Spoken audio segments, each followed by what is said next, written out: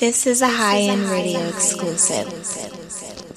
Lord Jamar, what is his ultimate issue with you? Brother, I will say this. Some of the lower level celebrities, where's where I would put him. Some of the lower level celebrities, and I don't mean that disrespectfully, he's just not a top tier celebrity like a Jay-Z, a Drake, or that sort of a thing. Some of them take issue with me because of my popularity eclipses their own, and I'm not an entertainer. I'm probably the first revolutionary scholar in the history of this country to have the following that I have, which rivals the following of your tier one celebrities. Look at my Breakfast Club interviews. My Breakfast Club interviews regularly get more views than some of the highest selling musicians who have ever been interviewed on the Breakfast Club. You could probably only point to 5 entertainers who've gotten more views on their Breakfast Club interviews than me. Jay-Z, Drake, I don't think Drake was on there, a few other people. So how does a revolutionary scholar, a Garveyite, garner that type of mainstream appeal from the grassroots community where I'm the biggest name on Black YouTube, and I don't even have a YouTube channel. I'm not even on YouTube, but I'm the biggest name on Black YouTube. I'm not even on TikTok. I'm the biggest name on Black TikTok. How does that happen with somebody preaching a steady diet of Garveyism? How does a revolutionary Pan-Africanist capture the minds of mainstream Black America, and he's never been on Oprah Winfrey? That's the issue. That's the envy and the jealousy. Because when I walk in the room, I'm not walking in the room backed by no music company, backed by no NBA team, backed by no NFL team. I'm walking in there as Dr. Umar, independent thinker, and I'm more popular than almost everybody in the room.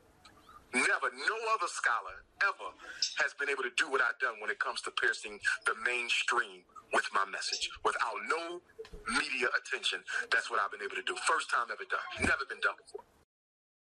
And my issue with Lord Jamal, the reason I was so disappointed in him is I thought he was a supporter.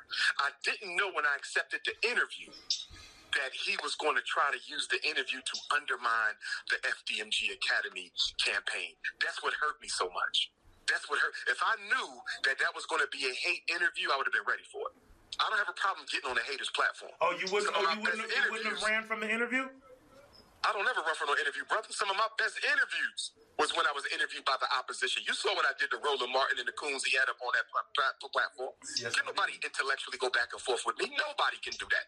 Black or white, nobody can tie these shell tops. Nobody.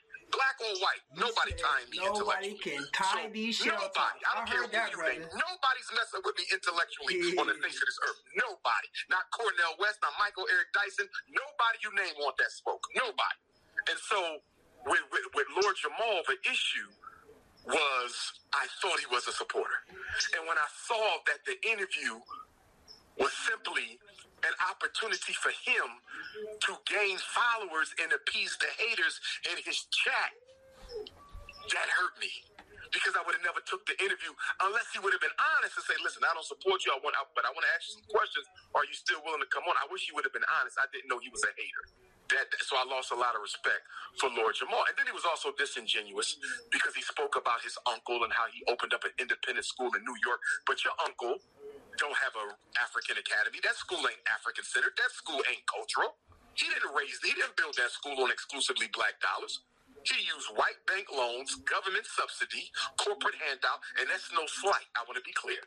That's not a slight because he's not a Pan-Africanist. He don't stand for what I stand for. So that's not a slight. He got a school. He educating our children. And I commend that brother who I've never met for the job he's doing. I'm simply saying it was disingenuous for Lord Jamal to try to compare what your uncle did with his school with what I am doing. We're not taking no white bank loans. We're not taking no government subsidy. We're not taking no corporate handouts. We're not taking no white donation. Your uncle took all of that in building his school. And even then, it took him at least 10 years to get it up and running. We're not at 10 years yet.